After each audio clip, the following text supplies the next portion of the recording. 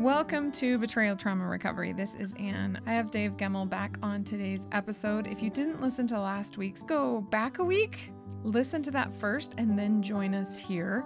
Before we get to the continuation of that interview, thank you so much to those of you who have rated the Betrayal Trauma Recovery podcast on Apple Podcasts or your other podcasting apps. Here's a 5-star rating we recently received. Shero Encouragement. This is a wonderful source for women to gain courage and understanding in the cycle of chaos.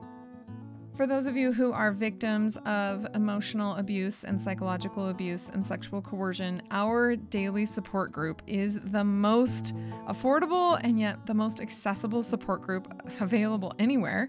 It's online. There are multiple sessions a day in every single time zone, and we get it. We get it immediately. You don't have to explain anything. We can actually help you and help you get to safety rather than you trying to justify your feelings or you trying to explain to somebody what's happening and they're not getting it. So to see our session schedule, go to btr.org. We'd love to see you in a session today. For those of you who are experiencing some type of criminal behavior in your home, physical abuse, perhaps physical intimidation, or you know of your husband's child pornography use or other crimes, we recommend setting an individual appointment with Coach Renee for that. Crime is not necessarily something that we process in Betrayal Trauma Recovery Group, which is specifically for the emotional and psychological abuse and the sexual coercion. But we do know that physical assault and other crime don't happen in a vacuum. No woman who experiences crime has just experienced that without emotional and psychological abuse. If it gets to the crime level, victims have also experienced psychological and emotional abuse, as it usually escalates, or it's usually all happening at the same time. So to process those crimes, in order to get help from your local authorities, please set an individual session with Coach Renee. I read Dave's bio last week, so make sure you go back if you didn't hear that. His church is sponsoring End It Now, which is a summit on abuse. It's free to register. You can register at enditnownorthamerica.org. So we wanted to make sure that everyone is aware of that. That takes place on November 11th. So register for that free summit today. In this next part of our interview, I was talking to Dave about specific issues related to listeners of this podcast. So women who are victims of emotional and psychological abuse, a lot of times their husbands are in positions in their church, mostly volunteer positions usually, sometimes other positions. And I tell him about the situation of many of the women in our community. So you'll hear me talking a lot about the experience of Sheros who are trying to get to peace in this scenario, and I think you'll really enjoy his perspective. I have encountered so many victims who go to their clergy for spiritual counsel, which ends up being kind of like therapy, like, well, you need to listen to him more. And so you would say to the clergy, well, don't provide therapeutic counsel. And they would say, well, I'm not. I'm providing spiritual counsel. What would the difference be? Yeah, that's a good question. And spiritual counseling, I don't think that's appropriate. I think it's much better in a class or a small group to develop those spiritual skills and insights. As far as one-on-one counseling, I think that's out of the question, whether it's spiritual or otherwise. That needs to be left in the hands of the professionals. One thing that I suggest is if you're going into clergy to report your husband's abuse, his porn use, his sexual coercion, any type of abuse, emotional or psychological abuse, always take another woman with you who understands abuse. From our experience, you are at the greatest risk of him giving you bad advice or saying things like, well, just have more sex with him, or how many times do you have sex? We get the craziest things that clergy has said to victims of abuse. Are you making dinner? Are you praying? Stuff like that. The chances of things like that happening are greatly reduced when there is another woman who understands abuse in the room with you. That's a great suggestion. And that leads me to tip number 2. Don't meet with the pastor by yourself. Ah, we're on the same page. Yay. We are. We are. This is not rocket science here. This is just a simple practical advice that comes out of years and years of bad practice. So we need to turn it around and have a good practice. So here's some suggestions. Don't meet with the pastor by yourself. If you do, find places to meet people where you can be observed by others. All right. So I don't know if the pastor has an office. If so, the office door should be open. There should be someone within eyesight of the office. I would suggest if there's not an office, meet at a public place, coffee shop, ice cream shop, if we're in Salt Lake City, ice cream shop. Most of all, choose a place where you feel safe. And if you want to bring a friend with you, that will really increase the safety awareness. Let's talk about that for a minute. So many women are going to their clergy to talk about their own sins, right? To be absolved of their own sins or to get spiritual counsel. And so they're embarrassed. So they don't want anyone else to know. What would you tell women in this scenario who are ashamed of perhaps some of their own behavior? They want to repent, they want spiritual guidance, and they're thinking, I don't want to tell my mom so my mom can come in with me to speak to my bishop or my pastor, or perhaps some scenario like that. What advice would you give for women in that situation? Yeah, well, we'll get into a theological discussion right now because I'm not into that at all. As a pastor, I don't want to hear the sins of folks in the congregation. I think that's between them and the Lord. If they want to have a group of people that can hold them accountable, I suggest a small group is a great place to do it. Like a 12-step group, perhaps? Yeah, yeah, absolutely. As a spiritual leader, I don't want to be looking out at my congregation and see all the sinners in the congregation and know specifically what their sins are. I mean, that's just crazy. I want to see them as sons and daughters of God. That's very interesting. So that would be a theological difference, obviously, between yours and my faith. Because in my faith, you're expected to confess serious sins, and that's a part of the repentance process. You also would get that in like the Catholic faith, for example, right? Confession, and there's several other faiths who believe in that spiritual practice of confession. So for you, you would recommend like a 12-step group that's particular to your specific problem. Absolutely. Or a small group within the congregation. If there's a spiritual small group that, pursues mission and spiritual growth in that group, that would be a little more appropriate. Again, this is theological. I don't believe as a member of the clergy that I have any absolving power over sin. That's something that is between God and the person. So that's not a power that I believe I've been bequeathed with. But yeah, we could get into a theological discussion. Yeah, I'm really grateful for your insight. So thank you for sharing that. If you have anything else you want to add, I'm happy to hear it about that. So that's really interesting. I've actually never considered that that's not clergy's role before until right this very second talking to you. Yeah. Well, we can have a Bible study sometime and take a look at it. That would be fun. Yeah. That's awesome. You're opening my mind. Thank you. So, what steps can clergy members take to prevent placing themselves in compromising situations? We just talked about it. One of them is your belief that you're not there to listen to their sins. Is there anything else that you would share? Yeah, a couple other things. And you alluded to a nice relationship that you had with your bishop early on, and that is keep messaging professional. So, whatever the messaging is, whether it's a phone call, whether it's a text, whether it's an email, look at that text, that messaging, make sure that it is professional, that it doesn't, well, you use the word creepy. And that is that there's nothing in there that says that this relationship is or could be something more than what it is already, a professional relationship. And if it goes beyond that, the bell should be going off and say, hey, there's a problem here. So here's some things to do to prevent that from happening. If that begins to happen, if it's email, reply back and CC some people and so that they can see what's going on. If it's text messaging, increase it to a group message with some trusted people. Phone calls, make sure you have someone in the room with you when you're having that phone call. Put it on speakerphone if you have to. So, all of these things will provide safety barriers from someone on the other end who may be, and you don't know for sure, may be a sexual predator. That is really good counsel. Thank you.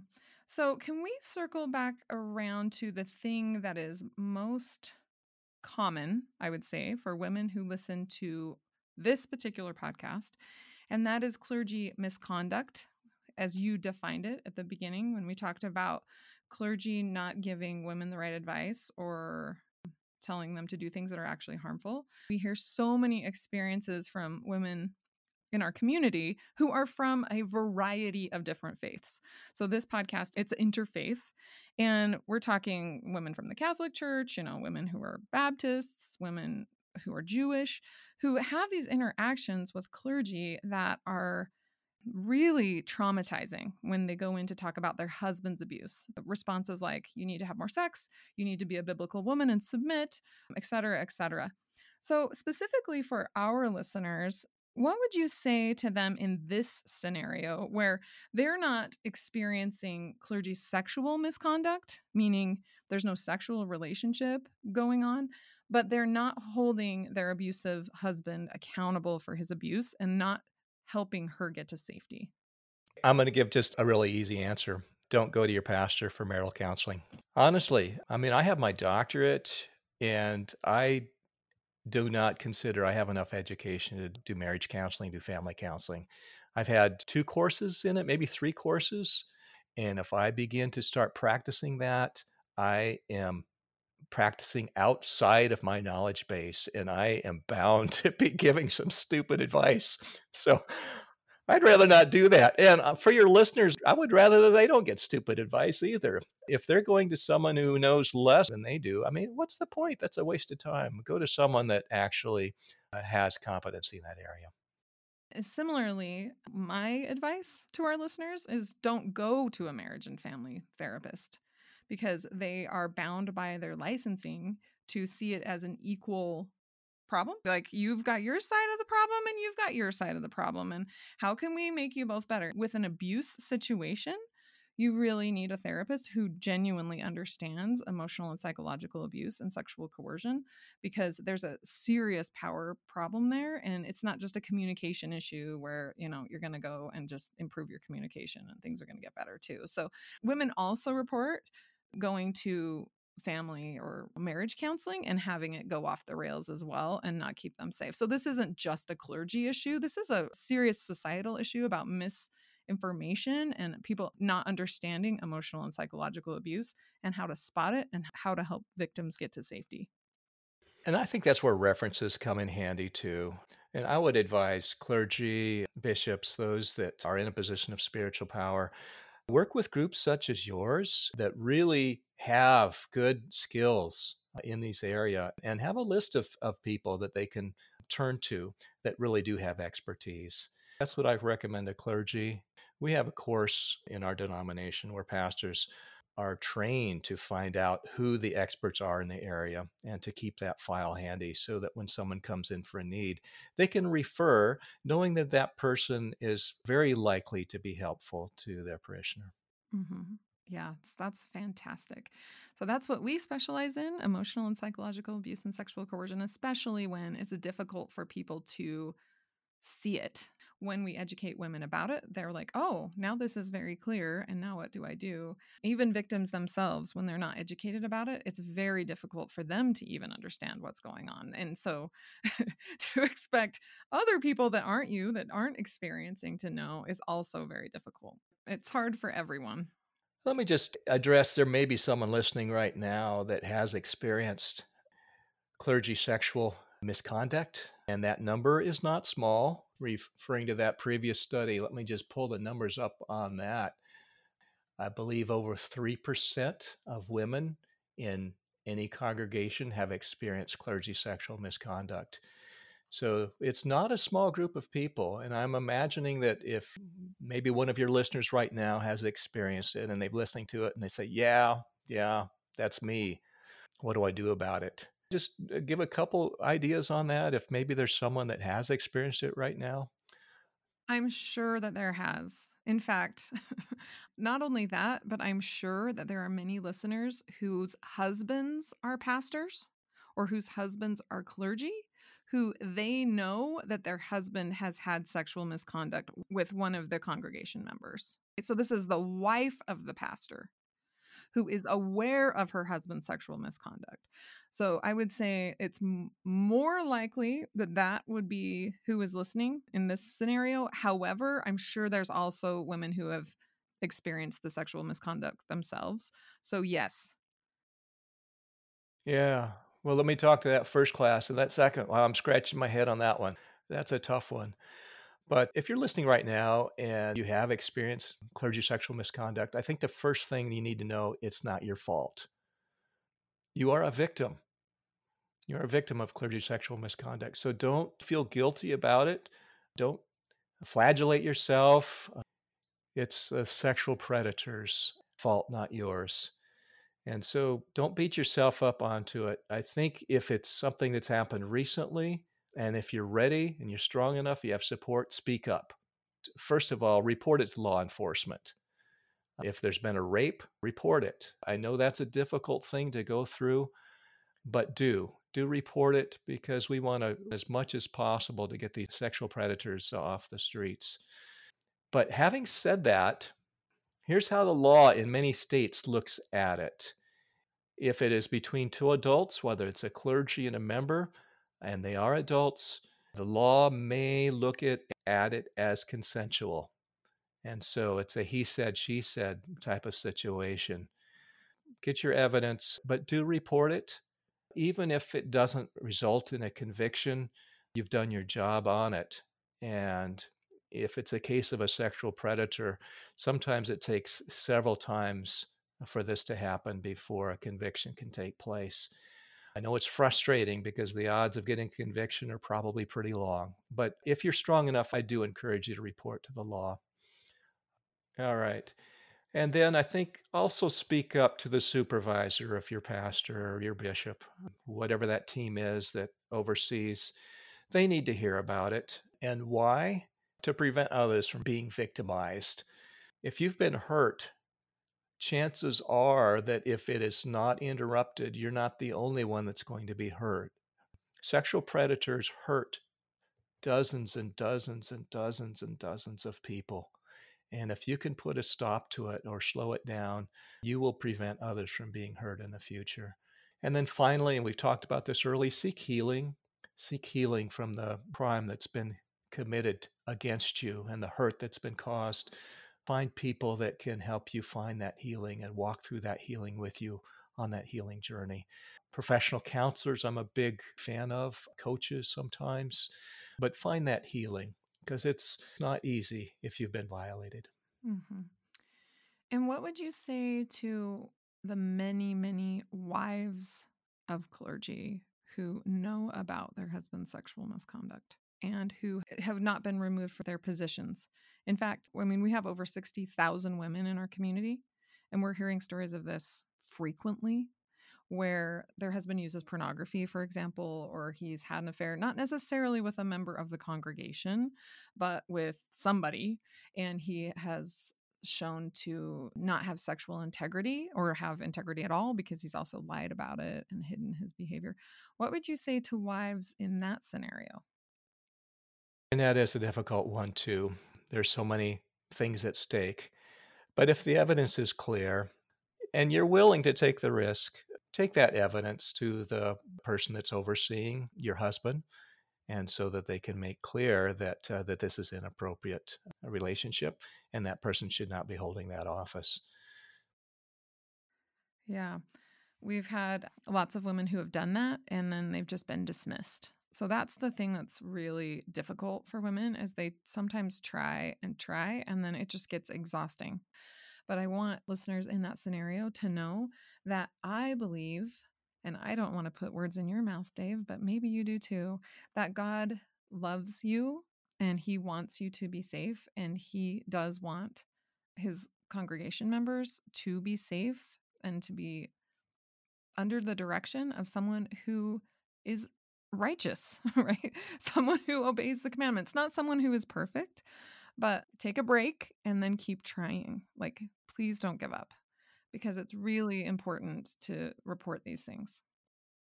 And it is risk. It is at risk. If you live with an abusive husband, then that immediately will increase the abuse and make the relationship worse in a downward cycle.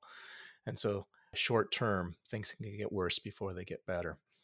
But I believe that shining a light brings healing, and Sin grows in darkness, but it won't grow in light. And shining a light on darkness brings out the truth and brings out cleansing. So it's tough. You got to have a support team with you too. Just to do it all on your own and you're being gaslighted just makes it more and more difficult. So you need to have that strength of a community behind you, because every step you take, it gets ratcheted up on the other side. So you have to be strong. And to be strong, you've got to have people behind you. You got to have a small group of people that can listen to you, believe you, support you, and encourage you. Absolutely.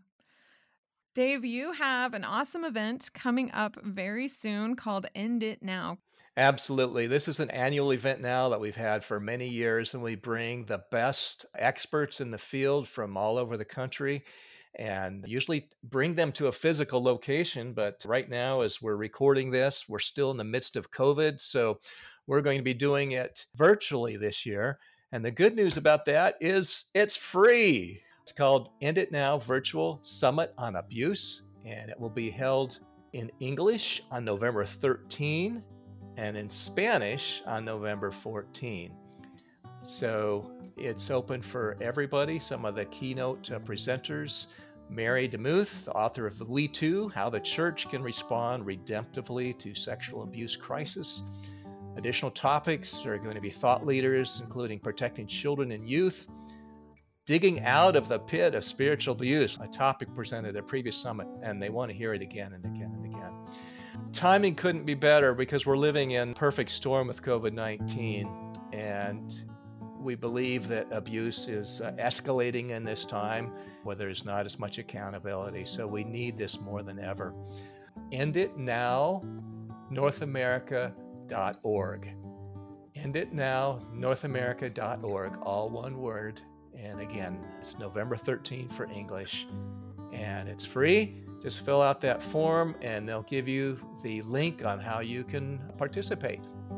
That is awesome. Thank you so much for letting our listeners know about that. Again, that is enditnownorthamerica.org. So go to their website today. If this podcast is helpful to you, please support it. Go to btr.org, scroll to the bottom, and click on Support the Podcast. And until next week, stay safe out there.